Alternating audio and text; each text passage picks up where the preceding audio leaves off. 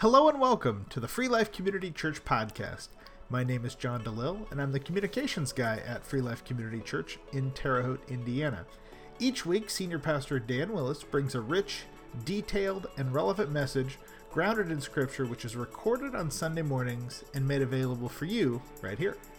You can find more messages at freelifecc.com or in the Google Play and iTunes podcast app. Hey, if you've benefited from listening to these messages, we ask that you try to help us out. You can help us out in two different ways. First, you can give us a rating in the app store that you use. Secondly, share this podcast with a family member, a friend, or a colleague. This really does help us to get these messages into the hands of the people who can really benefit from them. All right, without further ado, here's Senior Pastor. What you want. And the writer's saying, no, you should be teachers, but you're still chewing on the elementary truths of God's Word all over again. You need milk, not solid food. Anyone who lives on milk, still being an infant, is not acquainted with the teaching about righteousness. Of course not. How can you become righteous if you won't let God transform you from ignorance into righteousness? See, ignorance doesn't mean stupid. It means you're disobedient. It means you don't know and you refuse. Ignorance, when you first begin, is not a bad deal. It's not a big deal because you can't be helped. You didn't know. But when you say, I don't want to know, now we've got a problem. That's disobedience. And this is what the writer's trying to say. He says, solid food is for the mature, who by constant use have trained themselves to distinguish good from evil. And so he says, therefore, let us leave the elementary teachings about Christ and go on to maturity, not laying again the foundation of repentance from acts that lead to death and of faith in God. In other words, you already know what it took to repent, and you did that. So why are you going back to the repentance again over and over and over again? Because the things that you repented of, you should be done with. You shouldn't be doing them anymore. You should have moved forward and not deal with them anymore. But you know what, friends? The problem here in the church, universal, I don't care what name's on the front door or where it is, people, again, want what they want. And you know that I've been saying for the last 12 years or so, you know it. What do I say? What do we believe? People what? Want to believe what they want to believe? So they can do what they want to do. And unfortunately, instead of us looking at the Scripture and moving to that, we've set the standards here and said, let's make them what we want them to be so that we can reach them. No. God says there's going to be two branches of people, sheep and goats. He wasn't talking to the unsaved. He wasn't talking to those who don't believe in the Christ. He was talking to people who claim to be Christian. And he said there's going to be sheep and there's going to be goats. And there's going to be way more goats than sheep. And you're thinking, how could that be? We all said we're Christians. We all think we are. That's why we need to stand up and take notice. Amen? We need to stand up and understand that this stuff, God is not kidding. It isn't, the 10 Commandments weren't the 10 suggestions. Right? The Word of God isn't a suggestion. You can't pick and choose what you want. We're going to get to that in a second. Notice he says, you need to get away from instruction about baptism, the laying on of hands, the resurrection of the dead, eternal judgment. We'll keep doing that for those that don't know and need to learn that stuff. But those of you who've already been taught this, you got to get past that to the next level. You got to move up in your spirituality. Nobody wants to stay in kindergarten any longer than they have to. Nobody wants to stay in the third grade. Every single person I ever knew in any school, no matter where it is in the land, wanted to move to the next grade. Nobody wants to be held back or left behind. But what if you're not ready? And usually a person only does it once. But in the Christian faith, we're repeating it over and over and over again. It seems like we keep going through first grade over and over and over again. And that's what the writer's trying to tell us. Can't do that. He says it's impossible for those who have once been enlightened, who have tasted the heavenly gift, who have shared in the Holy Spirit, who have tasted the goodness of the Word of God and the powers of the coming age, if they fall away, to be brought back to repentance, because to their loss, they're crucifying the Son of God all over again and subjecting Him to public disgrace. Now, that's a sermon for, yeah. You're going to get it too. Because we need to look at that, what that means. But I need to move forward with some other things. He says, land that drinks in the rain, often falling on it, that produces a crop useful to those for whom it is farmed, receives the blessing of God, but land that produces thorns and thistles is worthless and is in danger of being cursed, and in the end it's going to be burned. Now, I'll tell you the truth. He talked about people here. And I don't want to be that parchment. I don't want to be that person that refused to allow the rains of heaven to fall fresh upon me to produce a good crop. But I said, talk to the hand, I'm going to do what I want, and now I become dry, and I think my ways are correct and right. And God can't move upon me because I won't let him. And you know what grows there? Thorns and thistles. And in the end, what's going to happen? Burned.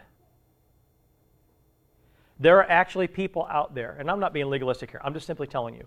There are pastors and entire churches and people that attend those churches that I know that are friends of mine that absolutely believe with all their heart, mind, and strength that God will not condemn anyone to hell. It'll never happen. He's too loving for that. And I think to myself, that's a great concept, but where in the Scripture did you find that? In fact, you found just the opposite if you've spent time there. Anybody with me? Now, I don't want to dwell on that because, praise God, it doesn't have to be so.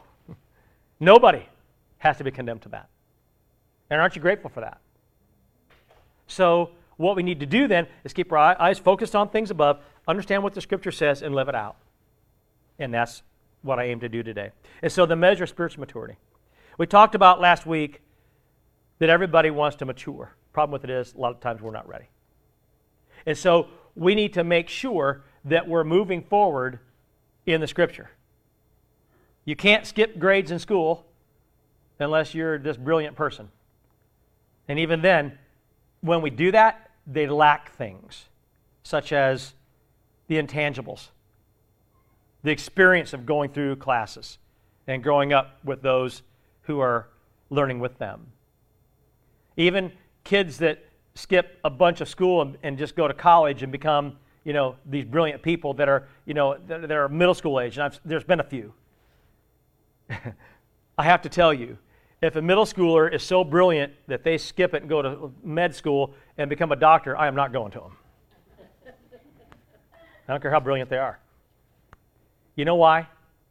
You do know why. Because there's no substitute for experience. Zero. And this is important. Okay? Now, they'll get there in time. Yes, they will. And I'm grateful that they're brilliant. In fact, they'll probably surpass everybody around them because they have that capacity. But there's no substitute for experience, and we want to try to go around that, skip it, and move on to other things, and you can't. God, it's a process. He has a process for us. And so, remember the things that I said to you last week, that I recognize the hand of Satan here. This is what Satan wants to do. He wants people to make up their own brand of Christianity as we move along. That's what he wants to do. Because he knows that if he can get us to buy into that it's not going to pass muster when Christ returns. And so Satan, of course, is gleeful that we've skipped steps or gone around or not gone through the process, or that we've basically gotten away from the Word of God and made our own brand of what we think it ought to be, and we've lived by that. And you might feel good. You might even do some good things. But it isn't the Word of God that God gave you. And that's basically telling God, we know more about it than you do. And see, we don't want to admit that. We don't want to admit that we've done it, and yet exactly we have. And so several things I want to call your attention to as it relates to this. Because it isn't Christian at all when you do it. You can't be a little bit Christian. Either you're Christian or you're not. You can't be a little bit saved. Either you're saved or you're not. Is that true? Guys, you're quiet today. What's going on? Wake up. Is it true? Yes or no? Yes. Okay. Well, you clearly believe it, or you're afraid to tell me no. You know I'm probably going to back it up somewhere, right? So anyway, having said that, it's not Christian at all. You can't be partially Christian. Either you are or you aren't. And I believe, as I said last week, that when the church is in danger of failure across the board, that's when Christ is going to return. Because he says that the gates of hell won't stand against it, and it will remain. And when it's in danger of failure, That's when he's going to return. And none of us knows when that is. But I'll tell you what, friends, I can see the failure of the church looming because people have gotten away from what it is. And so, it's time to get out God's measuring stick and see where we stand, because our measuring sticks aren't making it. We make it easier, and you can't. I have some analogies I could give you on it, but I don't want to run out of time today. So, rather than making it easier on us, God says, no, my standard is still here. If you want salvation in me, and you want the crown of glory that I promised, and if you want to sit at a high place at the wedding feast, then I suggest you understand what's in here and become it. You with me? Who's with me? That's it. That's what you got to do, friends. And so let's talk about that. So let's talk about what causes spiritual maturity. What's the measure? How do we measure? First of all, can we measure spiritual maturity? Well, of course we can. You know the problem is we tend to measure it ourselves. Right. You know how you measure your own spiritual maturity? Well, I think I'm spiritually mature. That's how you do it. Wow. What a standard. If you think something, does it make it so? Huh? Does it? If somebody says, I think this or I believe this, does that make it so? Not necessarily. Right? Because I've had people come to me with certain things, say, well, blah, blah, blah. And I'm like, you'll have to explain that to me. Why do you think that? Well, because. Because why? Well, I've always thought that. Well, Grandma said that. Well, give her Grandma, but here's the thing. Can you prove it in Scripture? Well, I think so. Well, how about let's do it? Let's see it together. Let's look at it together. And 9 times out of 10, they have no clue where it would even be. You see, there's a lot of things that people say. Somebody once told me, the Bible says to love the sinner and hate the sin. No, it doesn't. It doesn't say that anywhere. Nowhere does it say that. The concept is there. But are those words ever spoken anywhere? No. You know who said it? Gandhi. Actually, St. Augustine. I agree with it. That's true. But nowhere isn't it. But people are basing their Christian faith and their measuring stick, right? They're measuring their Christianity and their belief system on something that's not even in there. And other things as well. You can make a book on this. And that's the problem. And so as I begin to think about that, I go, how do we then measure our Christianity? Again, we got to start with the Word of God. And maybe it won't be something you actually can point to. It might be a conglomeration of things. It might be phrases. It might be different scriptures that go together. But the fact of the matter is we got to begin with Christian attributes. Christian attributes, things that describe a Christian. As a Christian, these are things that ought to be in your life. Does the Bible tell us that there are things such as that? It does. 2 Peter 1:5-11.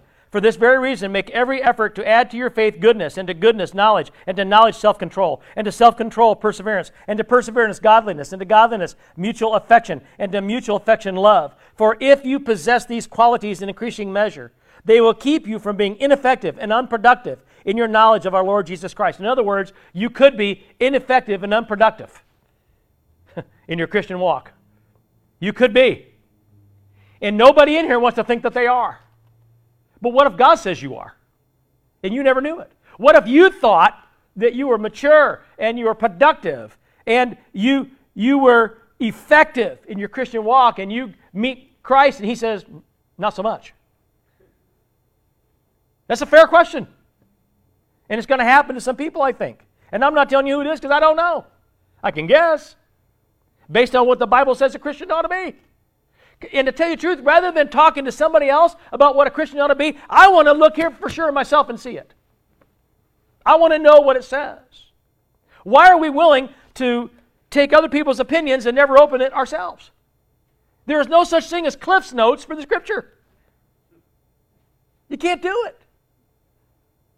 Why are we so afraid of reading what's in there? Because we don't want to know. Because it's more comfortable to believe what we've always believed and do what we've always done. Thinking the result will be the same. I assure you it will not. Because the Bible says it will not. Because look what he says. Peter says, whoever does not have these is nearsighted and blind. That's another thing. If I said to you, well, you know what? I think you're nearsighted and blind. What would you say? If you told me this is what a Christian is, and I said, well, I think you're nearsighted and blind. What would you say?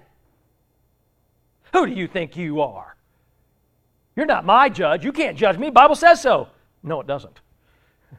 There's another thing we think it says and it doesn't say. I mean, it begins that way, but you can't. This is what everybody wants to do. Let's take the thing that suits us and use that and jump all over it and stay with it. Good for you. Read further. And Christ says, by now, you ought to be able to judge everything, but you can't because you haven't moved forward in your Christianity, and therefore you ought not do it. That's what he says.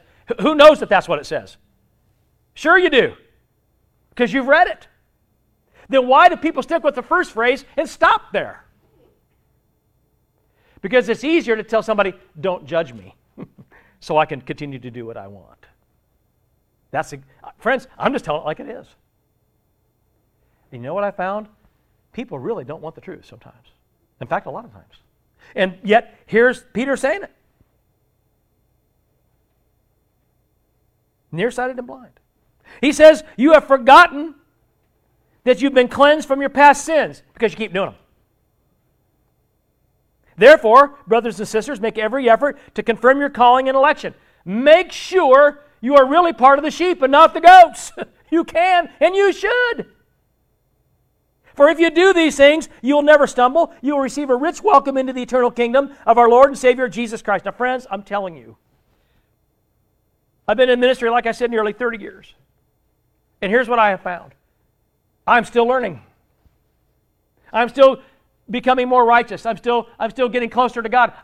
The Scripture is continuing to open new things to me all the time. Anybody else attest to that? Anybody learning more things every day? Are you learning? Is Christ teaching you?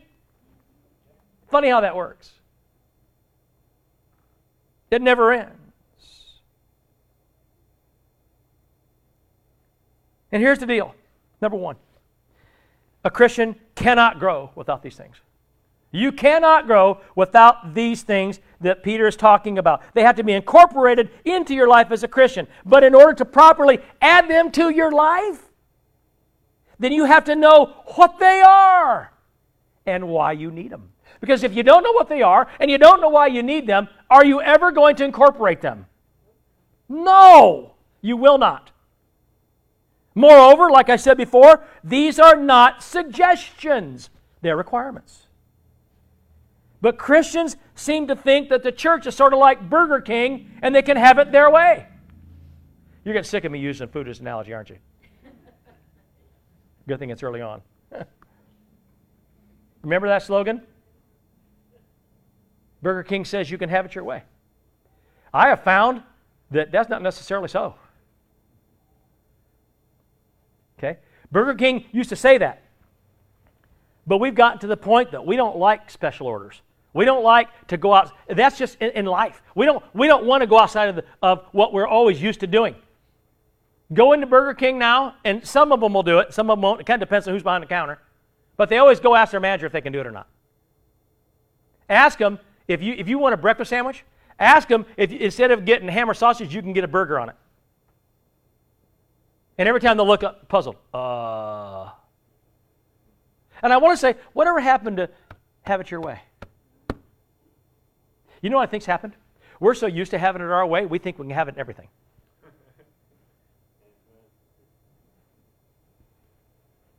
McDonald's, hold the pickles, hold the lettuce. Special orders. Oh, yes, they do. Yes, they do. Who remembers that slogan? We're dating ourselves. Yeah? Friends, we are living in a nation now where we believe we can do and think and say anything we want. We don't want to submit to any authority of any sort. And if you try to make us do it, We're going to tell you why we don't have to. Teachers, am I wrong?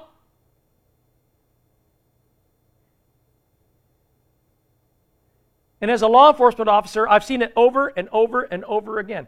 It stuns me that people actually think that if an officer stops you or tells you to do something, you don't have to. In every state in the Union, the law states you must follow the lawful order of a law enforcement officer. You can be charged if you don't. But I didn't do nothing. Well, it doesn't matter if you think you did or not, and whether you think he's legit or not, or she's legit or not. The fact of the matter is, my advice to you is, comply and do what they tell you. Because it's the law. And if you're arrested, or even if you're not, then complain. Get an attorney and work it out in court. But I'm telling you, if you resist and say, no, I don't have to do that because I didn't do nothing. You know, I'm using poor language here, but just do anything. But that's what they'll say. I've had people tell me, I don't have to do that. Oh, yeah, you do. Because if you don't, it's up to me how often I'm going to tell you to do it, and maybe by the third time I'm done. And you know what's going to happen then? Now I'm going to detain you, and I can do that too.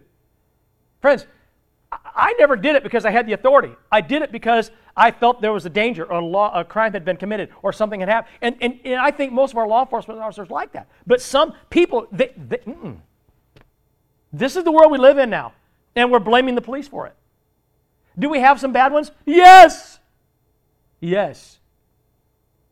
But I assure you that 99.99% of all of the escalations that take place during a traffic stop or an investigation would cease if people would just comply. It's a fact. But we don't want to do that, see. You have to incorporate the right things in your life. You have to have a spirit of teachability. You have to have a spirit of compliance when it's authority above you. But Satan's told you to be prideful. You don't have to do that. And if you'll do it on earth, you'll do it in the heavenly kingdom too. That's a fact. Because you're not going to ever get there. And so, without these things that Peter talks about, a Christian can't grow. They have to be in your life. And you have to know what they are and why you need them. You think you can have it your way? God says otherwise. God says, no. I am not going to bend the rules. I'm not going to break them. And I'm not going to change them. Just because your society thinks it's, what we call it, woke. And you don't have to. If we were really woke, we would go right back here. Because that's woke. And it's for real. So, what are some things that need to be added to your faith? Faith being the foundation upon which to build. First of all, Peter says goodness, which is the determination to do what is right. He says knowledge. Knowledge of what? The Word of God, because it tells you what is right. You don't get to make it up. Self-control. Brother, we could use a lot of that today, couldn't we? Application of that knowledge to your life, that's self-control. When you know the right, and now you're going to be endeavored to do it, to apply it. That's what has to happen. It takes self-control sometimes, because you don't want to. Do you think I love rules and want to comply with them all? I think you know better than that. But self-control is what allows me to do that, because I know it's the right thing. God knows what's better for me than I know. Anybody believe that? See, here's what we think. We think, well, okay, yeah, I agree. I think God knows what's better for Frank, but I know what's better for me. Right? God knows what's better for Shelley, but I know what's better for me. Has anybody ever thought that or said that? Even if it run through your mind? I've seen people who have gone to others and say, well, the Bible says, and you ought to do that. But they're not. Funny how things change when it comes to you. And then we come to this thing called perseverance, which means remaining steadfast to the Lord and His cause no matter what. And let's face it, when we're persecuted or when we're not in a crowd of people that agrees with that, it's easy to mingle in and just kind of melt in and become what they are. Because you want to fit in, you see. What's the difference here? We look at Peter, who denied him straight up, and then we go do something like that and don't say anything but melt in with the people. You're denying too. Somehow we make a case for ourselves, but we point a finger at Peter. At least he had the guts to say it. And then later, it crushed him. Didn't it? You see, friends, this is who we are in humanity. And then he talks about godliness, which is obviously what? Being godlike, being like him, which is as he would have you to be, whatever it is. You see? And then there's this mutual affection, which is a tender affection toward other Christians in Christ. Do I agree with all of you? No. Do you agree with me? Probably not. But the fact of the matter is, we ought to have tender affection toward one another. Why? Because we have the same Spirit within us, and we serve the same God. Amen? Love, and this is actually twofold. You've got to have devotion to God, to Christ, and your fellow humans, whether they're Christian or not. And there's a way to do that. And let me tell you something. I'm going to tell you right here. And I hope it's put out all over the airwaves. Okay? Love for your fellow human does not mean you have to accept their lifestyle, agree with it, or like it. And anybody that calls me a bigot and a hater for standing on the Word of God doesn't know anything about me. I've never been a bigot in my life. But I do not accept homosexual lifestyle because the Bible doesn't. It is what it is. I do not accept abortion because the Bible doesn't. And those types of people are talking to both sides of their mouth anyway. They will stand outside the courthouse or prison and clamor against capital punishment, but they stand up and scream and holler for a woman and a man's right, by the way, to have an abortion. Come on! You see how messed up that is? Friends, what happened? What happened is we've gotten away from the owner's manual of human life. That's what's happened. We've spit on it and said we don't need it because we know what's best. We're woke. And you can be woke all you want. But the day will come, whether you're in the grave or you're still alive, and Christ is going to come in the clouds. He's not going to come to earth, but he's going to be in the clouds, and you know what's going to happen there.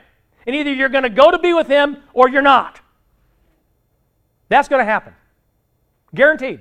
That's going to happen. And I think a lot of people are going to say, man, I thought I was woke.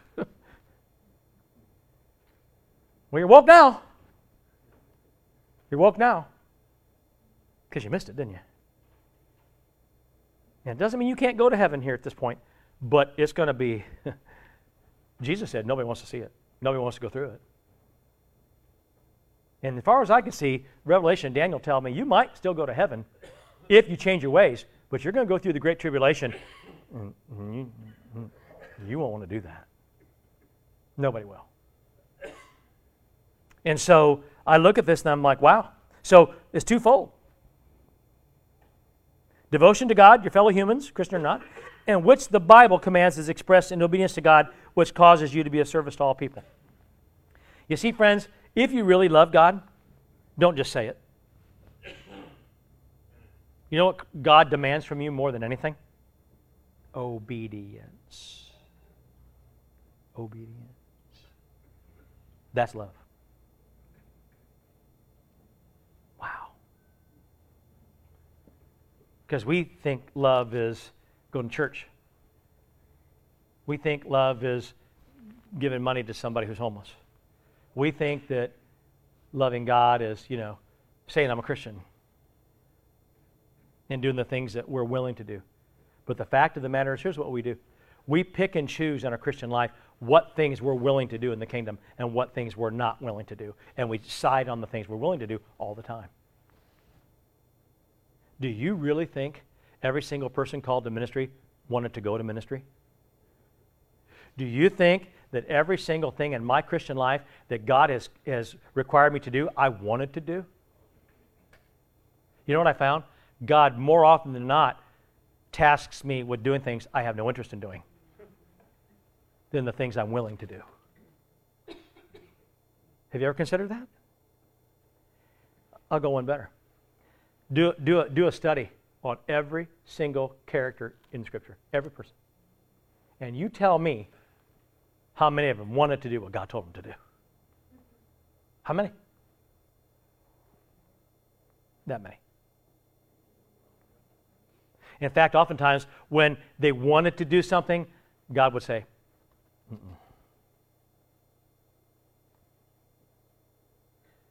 I was reading the other day in my devotions about King David. King David absolutely, with all his heart, mind, and strength, loved God, and he wanted to build the temple. And God said, no. What? Never? Never. Your son's going to do it, not you. I know that had to devastate David. God said, no. And that's not the only time, friends. It's read it. You want to be enlightened? Do a study like that. It will enlighten you. And it'll put things in perspective for you too, I promise you. Basically, if you are maturing as you should, then all of these things I just mentioned ought to be abounding in your life. Notice I said abounding. They can't be just present. They have to be evident to everybody who sees you. And they have to be growing. That's abounding. They're taken over. And yet, if you lack these things, believe it or not, you are absolutely blind as to what your life in Christ should be about. That's what the writer of Hebrews is talking about, and that's what it means. You're absolutely blind to what your life in Christ ought to look like. And incidentally, these things are never going to come easily. It takes diligence on your part. There's that self-control. You know, I'll be honest with you. There are certain things I'm weak in the knees for. I can't help it. You know, I'm one of those guys I talked about last week. If somebody's barbecuing, I can't drive past. I love barbecue. I could eat it pretty much. I probably wouldn't eat it every day, but it'd be a lot.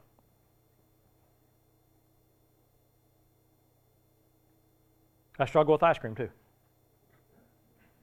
I'm sorry. I'm bearing my soul here. I'm just being honest. And my wife will tell me, "Do you really think?" No, honey, I don't. But right? It wasn't always so. In fact, when I was younger, I didn't really care for sweets that much. I don't know what it is. Why is that? When you can eat it, you don't. And when you shouldn't eat it, you do.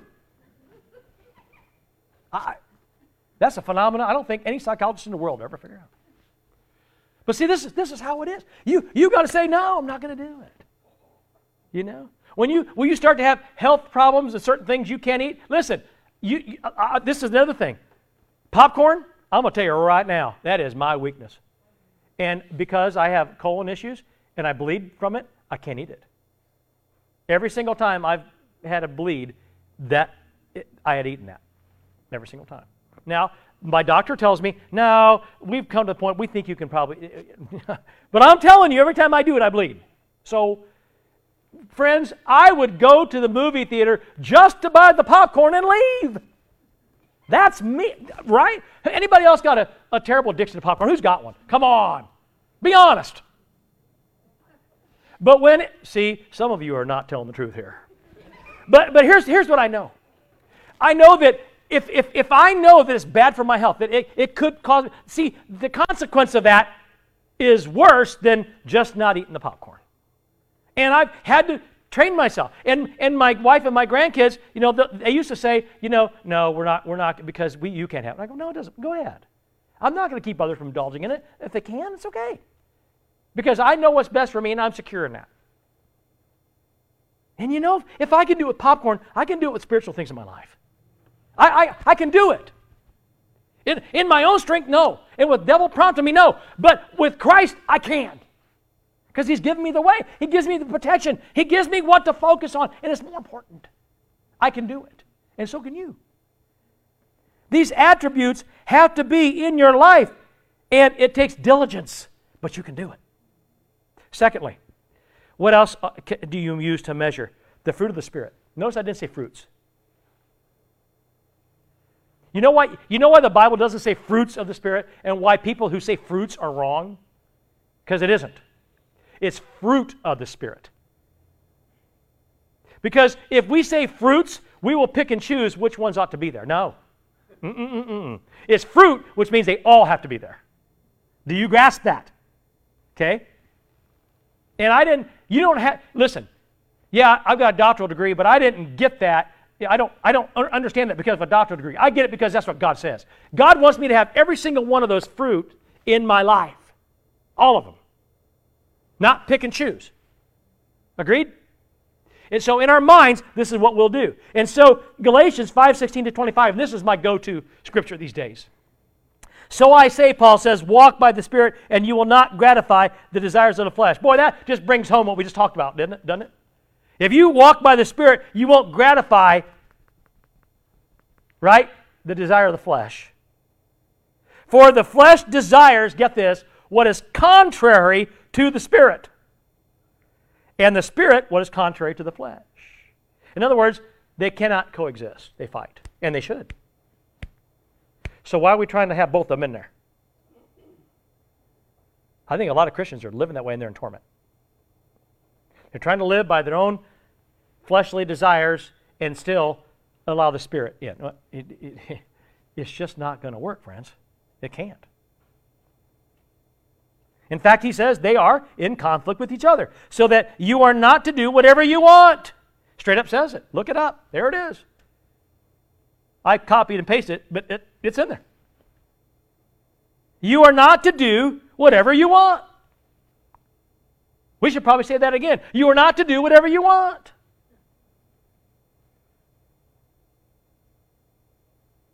But society says I can. And God says, uh-huh. But I'm telling you, you can't. But, no buts. He says, if you are led by the Spirit, you are no longer under the law. And see, that's been misinterpreted for years. Misinterpreted for years. This grace, love, and mercy people who think there's going to be no consequences, who think that God won't send anybody to hell, and He won't, you'll do it yourself, by the way. But the fact of the matter is, people that think everything's permissible, everything's acceptable, everything is whatever you want to do, is just love, love, love. Well, I got news for you. Right here, just dispels that right now. He says you're no longer under the law. Under the law of what? Evility. Under the law of this earth. Under the law that Satan imposes. That's what he's talking about. And unfortunately, many people, including pastors in the church, have misunderstood that and used grace as a license to do whatever you want. That's an oxymoron, and he destroys it right here by the next thing. He says you're no longer under the law, evility, basically, because the acts of the flesh are obvious. Sexual immorality, impurity, debauchery, idolatry, witchcraft, hatred and discord, jealousy, fits of rage, selfish ambition, dissensions, factions and envy, drunkenness and orgies, and the like. And I warn you, he says, as I did before, that those who live like this will not inherit the kingdom of God. Friends, if you weren't under the law of the Old Testament any longer, then he just contradicted himself of what he just said. He said, you're not going to inherit the kingdom of heaven doing these things. And the law of the Old Testament said not to do those things. He's talking about the law that runs this earth. And who is the ruler of this age? Who's the ruler of this atmosphere? Who is it? Satan. Does the Bible tell us that? See, when you have the fruit of the Spirit in you, you're no longer under Satan's law. That's been broken. You can live by the Spirit of God within you, and you should. And if you do, these things won't even be present. But see, Satan wants them to be present. But God has broken the grip that Satan has on humankind. And the only way he can keep it is if we give it to him. You understand that? This is so simple, caveman could get it. And the only reason we don't, because we don't want to. I warn you like I did before. You live like this, you will not inherit the kingdom of God. But the fruit of the Spirit, notice I said fruit, not fruits. The fruit of the Spirit is love, joy, peace, forbearance, kindness, goodness, faithfulness, gentleness, and self-control. Against such things, there is no law.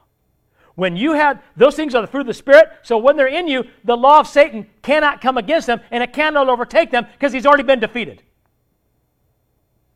Do you see how easy this is? We got to stop misinterpreting it. Again, grace is wonderful. I'm grateful for it. But it is not a license to keep sinning and do whatever you want. It's the means to do what you must. And these fruit of the Spirit will help you get there. In fact, he says, those who belong to Christ have crucified the flesh with its passions and desires. And self-control takes over, and they no longer indulge in those things. Since we live by the Spirit, let us keep in step with the Spirit. Now notice, what does the Spirit produce? It produces fruit. You know why? Because it has to. If you have the Holy Spirit in you, it's producing fruit in you. And if it isn't, you don't have it. I want that to sink into you for a minute. If you're not producing fruit, the Spirit's not in you. If you're not producing those things that Paul just lined out to the church of Galatia, if you don't have those things in you and growing and expanding, then I question that the Spirit is even in you at all. Because if it is, they have to be there. God will see to it. They will grow in you because the Spirit is those things. It's so simple. So, again, if you aren't producing it, this passage clearly says it's fruit, and guess what? The Spirit can't be present. Because the Spirit and the fruit of the Spirit cannot exist separately. The Holy Spirit and fruit of the Spirit cannot coexist or exist separately. It can't do it. They are always together. They are always together because the Spirit always produces fruit. In fact, by ruling in and controlling your life, which is exactly what it is designed to do, the Spirit subdues and then holds in restraint all of the evil passions and lusts that want to live in your life. In fact, the great Church of Christ preacher in Nashville, Bible school founder, who eventually, by the way, which eventually became Lipscomb University down in Tennessee. Some of you may have heard of that. His name was David Lipscomb, and he once said that when evil takes hold in a Christian life, it will develop into activity and practices which then begin to spread like germs in the spiritual life of a person. Wow. When evil takes hold, it begins to rapidly run through your life and take control. And I began to think about that, and I think David Lipscomb is right. Because when it becomes activity and practice, and it happens so subtly and so easily, then this evil seems to get along with our desire to be a Christian and gain the benefits of eternal life. And it cannot. They seem to get along, and they cannot. Because what seems Christian isn't. And that brings us right back to square one, doesn't it? And this is where the confusion takes place, because the fruit of the Spirit prevents this from happening, and it weeds it out when it starts to begin and take hold. So if we're going to talk about that, then we have to say, what does God's standard say? It says that the fruit of the Spirit is these things. You have to love God and your neighbor, okay? You have to have joy, and joy, by the way, is not based on external things that we consider happiness. And there's where we get screwed up anyway. Because everybody says, well, I know that God wants me to be happy. No, He doesn't. He wants you to have joy. And they're different. Because I can have joy and not be very happy. Right? But if I don't have happiness and no joy, well, I'm like this. I'm up and down. I'm all over the place. You see, joy is in the heart, but happiness is in the face. Have you ever noticed that? Joy is in the soul. Happiness is in the moment. See the permanence of one and the temporary manifestation of the other? Joy transcends all things, but happiness reacts based on what I'm going through. Night and day. Joy embraces peace and contentment. It wants to be discovered, but happiness never finds either in difficult times. Man, that's a big one. Joy runs deep and it overflows. Happiness just hugs hello. and then it's gone. Joy is a practice and it's a behavior. It's deliberate and it's intentional. But happiness comes and goes along its way with little regard to anything. Joy is profound and it's scriptural. Don't worry, rejoice. Happiness is fleeting, he says. Don't worry, be happy. You've heard that before, haven't you? In fact, we've banked on that, don't worry, be happy. I even wrote a song about it. But it won't last, friends. Never has. Joy is an inner feeling. Happiness is an outward expression. Wow. Joy endures hardship and trials, and it connects with meaning and purpose. Happiness comes and goes. Has no meaning. And you know what, friends? A true Christian may pursue happiness, but they ultimately will always choose joy. Did you hear that? A true Christian may pursue happiness, but they will always ultimately choose joy. Now we come to this thing called peace, and it begins with God, and it passes all understanding, and then it comes to peace of the soul. Forbearance or long-suffering. You have to bear with the mistakes and wrongs which grow out of weaknesses, infirmities, even the evil designs of others. It's hard to do, but you can do it. Christ did. The Bible's wrought with the things he did as it relates to forbearance and long-suffering of people. Oh, yeah, he said, how much longer do I have to put up with you? I know that. But he did, didn't he? Kindness, gentle toward everybody. Return good for evil. We're not taught that. We're taught to, if somebody does evil, give it back. Faithfulness, complete trust and confidence in God. Gentleness, being quiet, have a forbearing spirit when it suffers wrong without any resentment, but firmness and unyielding devotion to the right no matter what. Self-control, restraining all of your passions and desires within the limits of the divine standard. That means giving God control, and you can. Yes, my friends, the fruit of the Spirit is obvious. It is measurable, and the standard by which God will not only hold us, but what he expects from us in this life. Man, that's huge. Lastly, there are other attributes of maturity in the Scripture. First of all, in Hebrews 5, we read the ability to take on solid food. And Paul gives us the example of the Corinthians in 1 Corinthians chapter 3. He says, brothers and sisters, I could not address you as people who live by the Spirit, and there's that Spirit again, but by people who are still worldly. Because when you're worldly, you're still infants in Christ. He says, I gave you milk, not solid food, for you were not yet ready to receive it. Indeed, you're still not ready. Because you're still worldly. For since there is jealousy and quarreling among you, are you not worldly? Are you not acting like just regular humans? You see, when you act and look like everybody else who's not saved, chances are you aren't. Because if the fruit of the Spirit is in you, you will not look anything like them. You won't react to the same things or ways that they do. You won't do the things that they do. And you'll exercise self-control when everybody else seems to be doing something that you know is wrong. Yes or no? It's hard to argue with bold-faced reason, isn't it? And that's all Paul's giving you here. That's what the Word of God says. And somebody out there is going to say, well, Jesus didn't say it, so. Well, no, maybe not by person, but what he did do is appoint Paul and say, you're going to be this. Met him after he'd already ascended on the road to Damascus and said, hey, you're going to be my messenger. You're going to be, and Paul knew who he was. And everything Paul wrote, God put in here. Yes or no? If it wasn't supposed to be here, God wouldn't have put it there. He wouldn't have allowed it to be there. But it is there. So Satan says this and God says something else. It's just real simple. And when you get the ability to take on solid food, then it allows you to deepen your study and application.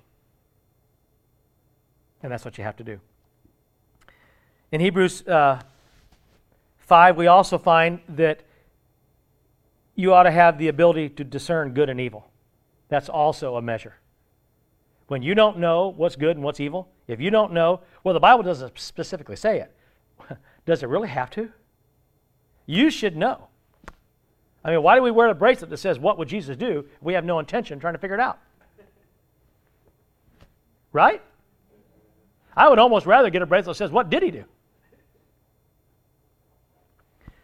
James 3:2 says you have to have the ability to control your tongue. And brother, I don't know. I don't know if we'll ever win that one. Matthew, Jesus says you have to have love for your enemies. He says, if you love those who love you, what reward will you get? Are not even the tax collectors doing that? And if you greet only your own people, what are you doing more than anybody else? Do not the pagans also do that? He says, be perfect, therefore, as your heavenly Father is perfect. And I can't tell you how many times Christians will say, I'm not perfect, I'm never going to be.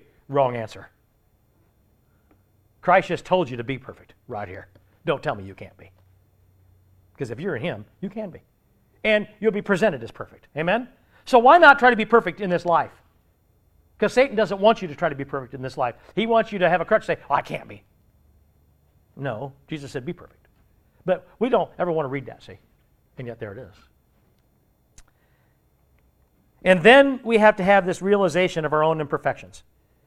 Paul says in Philippians 3, I want to know Christ. Yes, to know the power of His resurrection and participation in His sufferings. I want to become like Him in His death, and so somehow attain the resurrection from the dead. Not that I've already attained this or have already arrived at my goal, but I press on to take hold of that for which Christ Jesus took hold of me.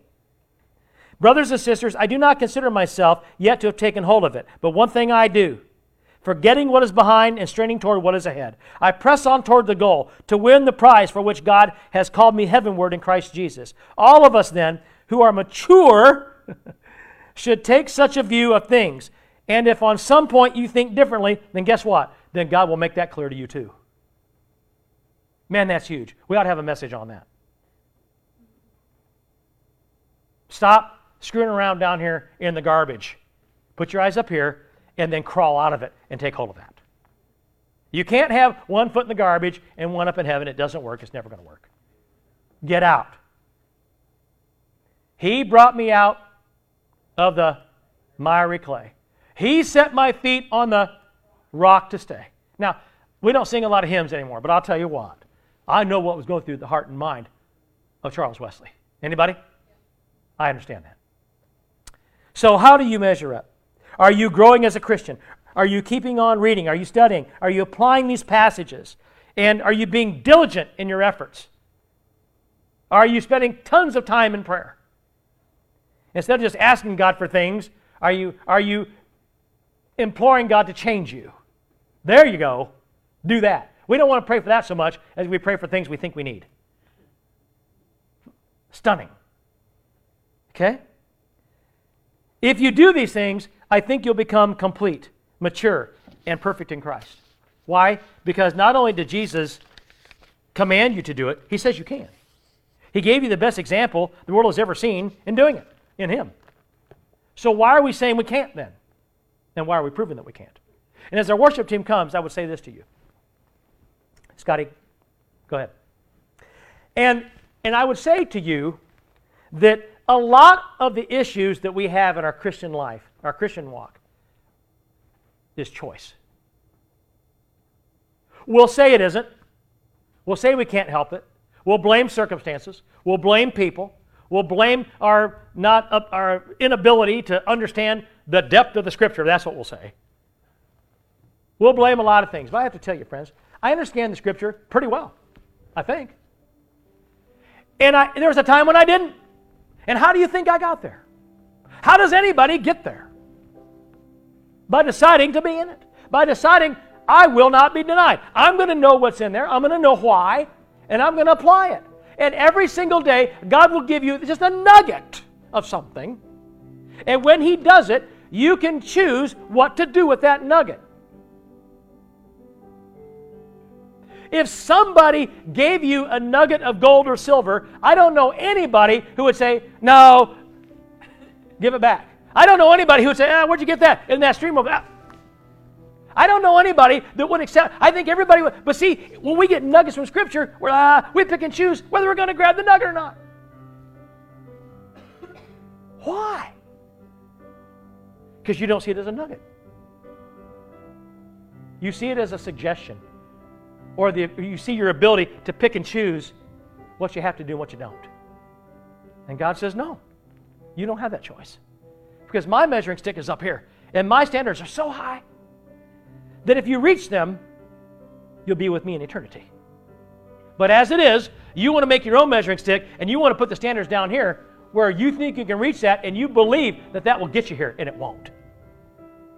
I remember one time long ago, go ahead and stand with me. A number of years ago, I was on one of my last seasons of playing softball. Probably went about 5 seasons too far. And I remember I was always a pretty good ball player, and I had tons of speed. And if I could drill, I used to be able to place the ball, and if I could drill one into the gap, every single time, that might be a single for some people, but it's a double for me every time. And might be a triple. And there were days I did it. And some of you were there, my son-in-law remembers. I drilled one into the gap, and I was in my 50s, and that was a bad idea to push that thing any further than I did. And I got to first base, didn't even think about it. I was going to second. And dumb me decided, I think I can make that a triple. And round about the time I turned the corner at second base, a metamorphosis began to take place. I began to find that my legs were not feeling strong and agile. They're feeling more like Jell-O. I felt like Gumby as I'm trying to run. And I noticed that my steps were becoming slower and they were becoming shorter. And I also noticed that I've started to feel pale and peaked. And I felt like I started to sound like a freight train because I was wheezing. I was completely out of gas. I ain't lying. And it happened before I got the midway, but still, again, my desire to get to that bag was still, and the ball hadn't gotten there yet, and I'm like, okay. And so I just kept going, kept trudging, and I started to feel like I was just faltering, and maybe I wasn't going to make it. And just before my legs gave out, I thought I can make it, and I dove to the bag, and I slid in. Problem with it is, I was this far from the bag. And all they had to do was smile and tap me. And all my teammates, all my son, my son-in-law, all my friends in this church are going, hey! And I just didn't quite make it. It looked good for a while, but it didn't get me there, did it? You know what, friends? I think the Christian life is a lot like that. The difference is, with Christ, you will always make it. You'll always get there. He will always give you everything, including the strength, the wherewithal, the perseverance, everything that you need. But you got to be a mature Christian to get there, and you got to stop being a baby about it. You don't let people be a baby for very long. You call them out. And we need to start calling each other out when it comes to spiritual maturity too. Because that's the only way the church is going to expand and grow and draw people and fulfill its mission. Join me today in doing that. Thanks for listening to the Free Life Community Church podcast. For more great biblically sound teaching, visit freelifecc.com.